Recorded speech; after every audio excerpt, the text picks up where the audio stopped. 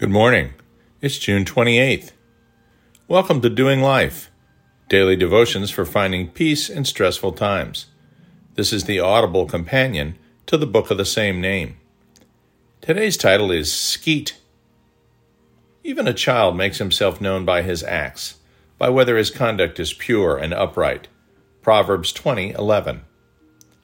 Yesterday morning, I took one of my son-in-laws and my 8-year-old grandson skeet shooting.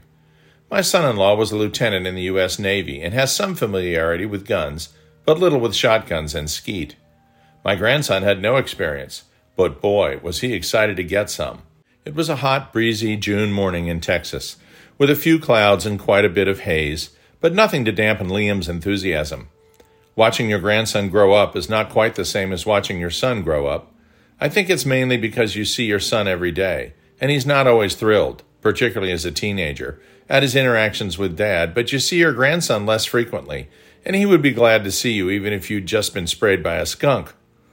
I've recently watched this grandson go from being the usual, unfocused, constantly moving, constantly loud, often inattentive 4 to 7-year-old to a young man maturing right before my eyes. Last night we watched his taekwondo lesson. He not only did as instructed, was determined with his technique, but volunteered to help straighten up the equipment at the end. When we met at the Skeet range west of Dallas yesterday, I wasn't quite sure what to expect.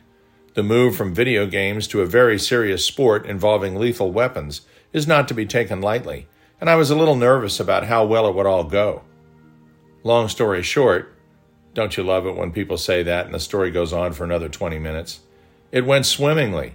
Liam listened intently as I discussed safety rules with him, ear and eye protection, went over checking the safety, holding the gun properly, pointed at the ground, loading the chamber, closing the spring-loaded breech, then loading the subsequent shells, releasing the safety, positioning for firing, sighting and calling out, ready, and then pull. I fully expected in his excitement that he would swing the gun barrel toward us, or drop the weapon, or forget to release the safety, or drop the shells on the ground, or catch his finger in the spring-loaded action bar. None of these things happened. He was perfect every time. His actions were considered, measured, and no steps were omitted. Well, actually hitting one of the skeet was omitted, but his father and I almost completely omitted that step as well.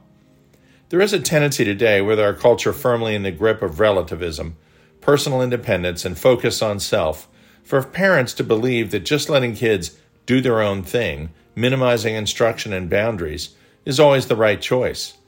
Parents tend to go along with their kids' demands, evidently in some effort to be their friend.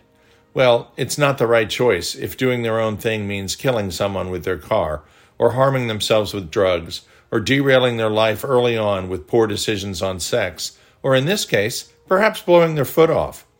There is a right and a wrong way to go when driving, making health and recreation decisions, dealing with the opposite sex, and yes, handling a lethal weapon.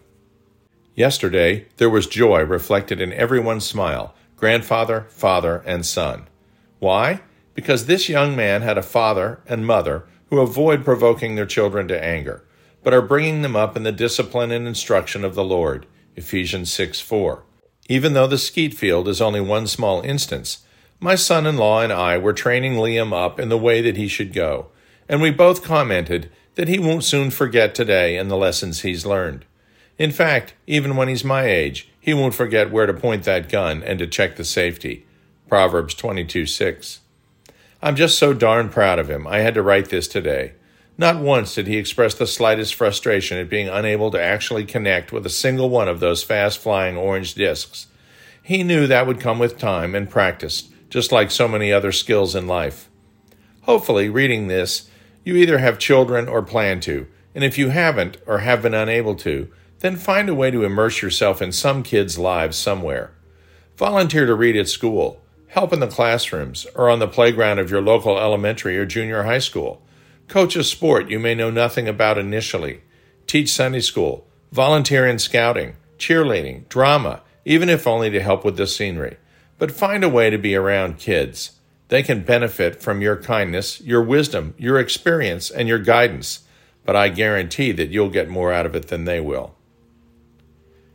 Behold, children are a heritage from the Lord, the fruit of the womb a reward. Psalm 127:3.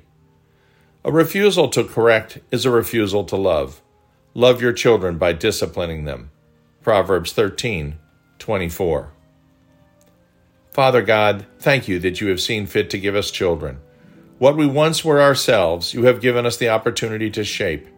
As your children ourselves, we too may be shaped by you through your word and through our sisters and brothers.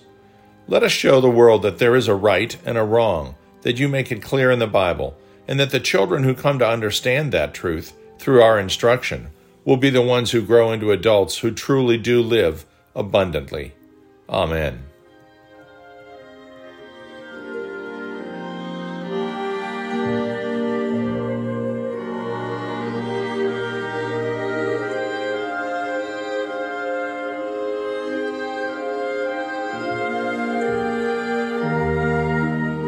We'll see you tomorrow